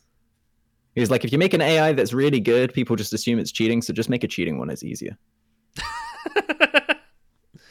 Yep. That's still the logic behind most AI designing games now, because people have just assumed that it's cheating anyway, so it might as well be cheating because that's so much easier to do. And the exception is with stuff like the OpenAI project. And I'm sure you watched the AI StarCraft games, like those were fantastic. Oh yes. Yeah, like good old... such an interesting stream. I really enjoyed that. It was the first time I watched StarCraft in a while as well. Was that the TLO and Mana stream? Yeah, the PvP and stuff. Yeah. It was interesting. It was also okay. Mana was a little more red roll. I'm gonna be honest. TLO has been resting on his laurels for a long time. Hey man, I could point to some people in Rocket League and say the same thing. I mean, I guess in some ways though, I will say like even Cloud9, it's kind of ever since they won, it feels that's not true either. I think they had a bad season. That's my opinion. Whatever. Who, Cloud9 in Rocket League? Yeah. I mean, yeah, sure. We'll talk about Cloud9 when the roster stuff that I'm hearing about actually happens. This is the best time to talk about Cloud9. Let's not talk about Cloud9 right now. That's but okay. I think like back to the point that I was making, like in terms of being friends and stuff. Like one of the biggest things that a coach can do in Rocket League right now is a mentality thing. It's getting the players outside of their own heads, and a hype man is generally going to be better at doing that than a strategic coach, which is fair enough if that's what people are looking for. The problem with a hype man is that when things really hit the wall and that stops working, you're in trouble. You don't have anything to fall back on then, because there's no process to hyping somebody up. Mm-hmm. It's an individual thing, and as soon as if you're a hype man, it's far more likely that you're going to end up building like very strong friendships with your players, because that's what happens when you tell somebody you're great all the time. They want to hang out with you more. Especially if you're older. If that person's older than the player, because it's an older. Well, because to some extent, I mean, I think there's a limit on that. I think I was too old. You think you were too old? Yeah, at 29, I don't relate well to kids who are 15. But I mean, yeah, I guess. But that's who I was. My coaching. point is in a couple of years, I think it's going to be the opposite. I think in a couple of years, it's probably going to be the opposite as well. But the thing is that it could be the opposite right now, and I think it would make a huge difference to teams. And I think they underrate how essential it is to have somebody who is able to tell you that you're wrong. Yeah, and that's where being friends with somebody stops working, because as soon as you're friends with somebody and you tell somebody that they did something wrong, you can end up in like a 2v2 situation, right? Mm-hmm. Which isn't too bad. But the problem is that as a coach, you always need to be the tiebreaker in that situation, because a lot of the time you have in Rocket League, three player teams are a nightmare. It's always 2v1. When somebody makes a mistake, it's 2v1, right? Or it's 1v1 and one guy just going, whoa, I don't want to get involved, like when somebody starts having a domestic argument when they're around your house for a party or something, you're just like, hey guys, like there's a garden. Let me just drink my beer, get out of here. Yeah, like, you know what, I called you guys an Uber. I know it was presumptuous. Let's just bundle you in there. And if only you could do that. You know what? I think you guys. No, you can straight up do that. Are you kidding? No. But like in a team that actually you're gonna try to bring back together after. Yeah, right. That's it. Let's take a month break and come back. I think we'll be better. Yeah, it doesn't work. But it's so unpredictable what's going to happen. Like, this season is happening nearly 2 months sooner than last season. This upcoming competitive season, because it starts in January. I don't know if this is Psyonix doing in some case, but I did hear some rumors that DreamHack was, I don't know. These are all just rumors, right? But Well, I mean, the impression that I have yeah, from the recent interview from Josh Watson, everything that I know sort of in the background is that other than the next season of RLCS and the Olympics, there's basically nothing happening for the first half to 3/4 of this year. yeah, that's interesting. Because I will say, like, I was at the Montreal DreamHack, and like Mhm. Rocket League Oh, so was. was I. Oh well. I was on stage Oh, lovely. Yeah. coaching Ghost. Yes, I will say I did cheer against Ghosts. I believe I did say that when they were playing That's fair. Barcelona, but it wasn't anything at all related. I had a what's it called? You're a fan of someone, even though I have no perception of how they are as a person. So, given you probably, but I was like, oh, they got rid of Lethamyr. I'm not going to cheer for them anymore. That was really my my very Fair enough. out of my fan opinion, as I like to call it. Yeah. The I have no idea what the inner workings of the team, but that was Yeah, I mean it's I don't think there's another team that has so consistently just missed out on being good as we did. Because the thing is, right, so Yeah. we were predicted to relegate every season. you guys got better, like kind of, We like like so slow. here's the thing, right? Mhm. We were predicted to relegate every season, and every season we had stuff going behind the scenes that I can't go into great detail No, of course, on. of course. Mhm. But let's just say that there was essentially no kind of team morale for various points in the 2 years.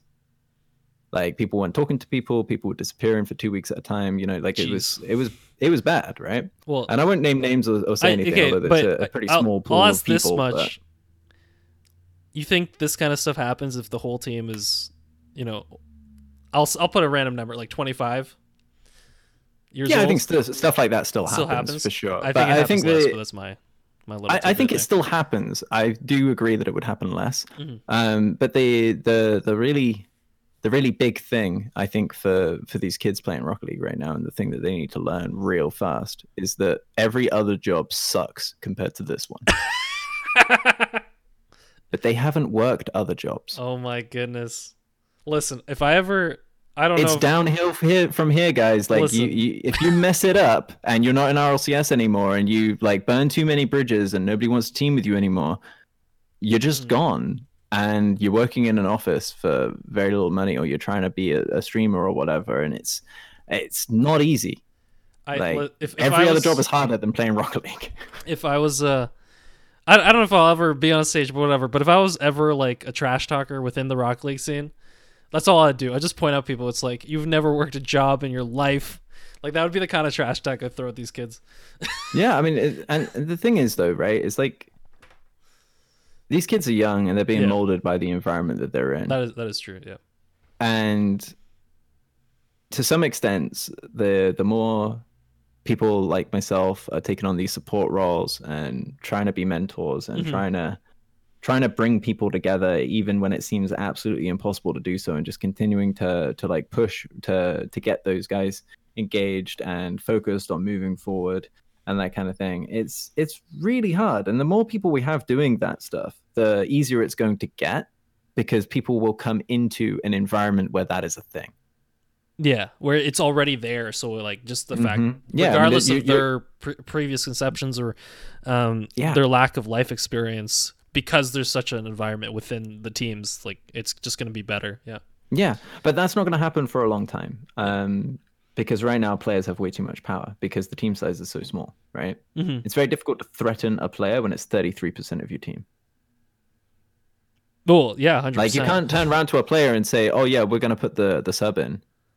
No, because that's changing 33% of the team. Like, Yeah. if you in soccer, you're like, yeah, you're 1/11th of this team. Get on the bench. yeah, 100%. You do that in Rocket League, you're just fielding a different team that isn't as good as the one you signed.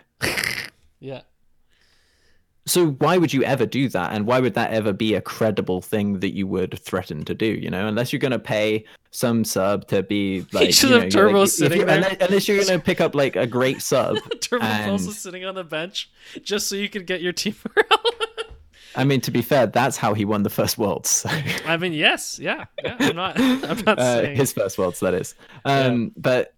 But unless you're going to have like some superstar sub who is a credible replacement for all three of you guys, like, you just can't leverage the same levers against the players that you can with other things. And like, I don't believe in negative coaching that strongly. That's not to say I won't talk about negative things and won't talk about what's going wrong. Yeah, but you can't bring them down because like that's just threatening people isn't going to work. Like you've got to be providing solutions. Listen, and when people don't listen to the solutions, there need to be consequences. But what consequences do you have? Yeah, I feel that I'm teaching a lot of elementary school kids now, so I understand the idea of threatening kids just does not work. Like, yeah, absolutely, and it doesn't get any better as they get older. Yeah, threatening kids just doesn't work. I've started out coaching when I was 15, back in 2005, and I was coaching free running, which is not exactly the safest thing to be coaching kids anywhere from 12 to 18 to do when you're yourself are 15. Yeah. But I got to the level with that where like PE teachers in my school were willing to let me coach a class. Wow. Yeah. Like, there was like 2 classes that were at the same time, and they put everybody together and said, we're going to do like 3 activities. There's this thing inside, there's basketball next door, and there's football outside, and you can do what you want. And this other thing is like, these guys have said they want to do like free running or whatever. And so we had some people come in, we just got out a bunch of gymnastics equipment. We taught some people some like very basic moves, and like one guy who was a little bit more advanced managed to land his first backflip. And there was a lot of cool stuff going on in that room. I was 15. That's a ridiculously young age. I would not trust 15-year-old me with a room full of people. Not a chance. Listen, I taught snowboarding when I was 15, and I will say, looking back at that now, I'm like, who let me be in charge of 8 adults snowboarding? Like, who thought that was a great idea? It just makes no sense. But you know what? Nobody ever got injured. Yep. The only time there were only 2 major injuries that ever happened when I was coaching free running over the course of 5 years. One was where a kid didn't listen to an instruction and learned the lesson of not listening to instructions. He was told to move, he didn't move, and that caused a problem. And his mother was the treasurer for the group, so she was like, did they tell you to move? And he was like, no. And I was like, yes. And she was like, did they tell you to move? And he was like, yes. And then she was like, well, it's your fault. You're going to be hobbling for a week then, isn't it? Yeah. And the other kid didn't untuck from a front flip and basically like kneed himself in the front teeth and had to go see a dentist on short notice, Yeah. But in both cases, like one of them just like, it's just one of those things. It happens. And the other one deliberately doing something that they were told not to do. And that's like the only consequence that kids learn from is when somebody lands on them. So yeah, threatening people doesn't work so well. But I find that trying to engage with everybody positively, you tend to be able to find some common ground and move towards something, but they have to be receptive to it as well. Like people have to want to improve. They have to trust the process. If they don't trust the process, it's not going to work for them. Yeah. And then it's a waste of money on whoever's part is like either paying them or paying the coach, Yeah. I mean, I as well, as whenever I've coached, I've always felt bad whenever I don't see improvement, but there are certain kids that it's just like, well, they're there against their will or whatever it is, you know what I mean? Like, or there's other things that like they just can't bear to fail, and that's so hard to teach through sometimes. But yeah, I mean, some people as well are just really sure that they know what they're doing. That's you've spoken a lot of truth, and I feel like if I could just get like some of these sound bites, just put them on a t-shirt or something. Jeez. Yeah, well, maybe I should do that. I'll just listen back through the podcast. Like, that's a good one. Listen back to your podcast. Like, yeah, throwing that up. It'll turn out that they're all Terry Pratchett quotes. Every single one. Even the ones about Rocket League. Terry Pratchett quote. All right. But yeah, I mean, in just to wrap back around to the coach thing, like, do I think that changing out a coach on a team is going to instantly make that team win more? Not necessarily. But I think that if you take a coach who is less experienced than another coach and you swap out that and you bring that more that level of experience back into a team that is engaged with the process of being coached, I think you're always going to see an improvement. And I think as well that half the time the coaches don't even need to be that good if you trust them, which is kind of depressing for me because I'm a very good coach. And but if people don't trust me to be a good coach, I might as well not be there, because you have to be able to say things to people in a way that they will listen. No, 100%. I think we've almost done 2 hours. Sure. You are brilliant, like a brilliant mind for all of Oh, this. thank you. And I enjoyed the episode, Tom, and I've enjoyed talking to you even more, I shall say. Yeah, I mean, we must be nearly up to like 6% of everything out in the podcast world now. Apparently, I don't know who's going to pick up the next 94%, which I think is that comes out to. But regardless, I'd like to just say thank you. 49 hours. 49 hours. No, 47. My bad. I'd like to say thank you for being on the show. It's been good. This is a little, I guess, Christmas holiday type treat for our listeners, because you were many people like really loved the Tom's podcast. They're like, hey, let's get him on as well. So this is kind of appreciate that. Yeah. So I guess the last little thing I got is plug everything you have to plug. Like I said, I'll include your Twitter bio in the bottom. But this is your chance. Plug everything you can, and then we'll sign out. Silent Echo UK. It's a very smart name. My name starts with a silent E. Silent Echo. There you go. Everybody always asks, how can an echo be silent? That's how. So that's the first most important plug, because that's the most annoying question I get. 2, you can catch me on Twitter, or hopefully soon other avenues, coaching 1-to-1, and also in the market for teams. I have some stuff going on, but nothing's exclusive as of yet. So please feel free to reach out if that's something you're interested in. Thirdly, if Rocket League isn't your cup of tea, don't know why you're listening to this podcast, Dungeons and Dragons is, or maybe you like both. We run a show with like people like Rams and Lofty and a few other people on my YouTube channel, Trials of the Wilds, where we do we pretend to be people killing dragons and stuff. It's fun. Trials of the Wild? Trials of the Wilds. Perfect. Yeah, okay. You can also catch it on my Twitch channel. Like, we stream it all live. We're on a little bit of a holiday hiatus, and we've got like 2 campaigns running now. And I've got this app thing that we're going to be releasing maybe in 6 months' time once I finish building it. It's man, you know how it is. You lose a job, you learn 4 programming languages and set up like 6 potential business opportunities. It's just a disaster, man. It's only been 2 months. I'm tired. I needed a break. My brain doesn't know how to turn off, apparently. But we wouldn't have all this awesome stuff if it wasn't for your free time to do all this stuff. Yeah, I do love podcasting. It's a lot of fun. It is a lot of fun. You were in Tom's podcast, you're in our podcast, so Potty C next. I think it's our community make that happen. Put up with listening to me for that long. I don't know. You keep he bringing always news. Seems slightly exasperated every time I speak to him. He's just like, here comes Silent again, telling me that I'm doing wrong. That might be because I'm always telling him what he's doing wrong, but Yeah. Regardless, I hope you enjoyed the show. To all our listeners, Merry Christmas, Happy Holidays, all the lot, depending, wherever you are. Frohe Weihnachten. Exactly. I don't know how I like German being on my podcast. No, Entschuldigung. I'm kidding. Ich werde kein Deutsch sprechen. The joke was because I'm Polish. Anyway, that actually makes a lot more sense. I don't know any Polish that I can repeat on a podcast. Oh yes, yes. And for that matter, you might as well just say any Eastern European language at all that you can repeat on a podcast, because they tend to be very similar in expletives. Probably true. With that, have a good one. Thank you so much, and goodbye.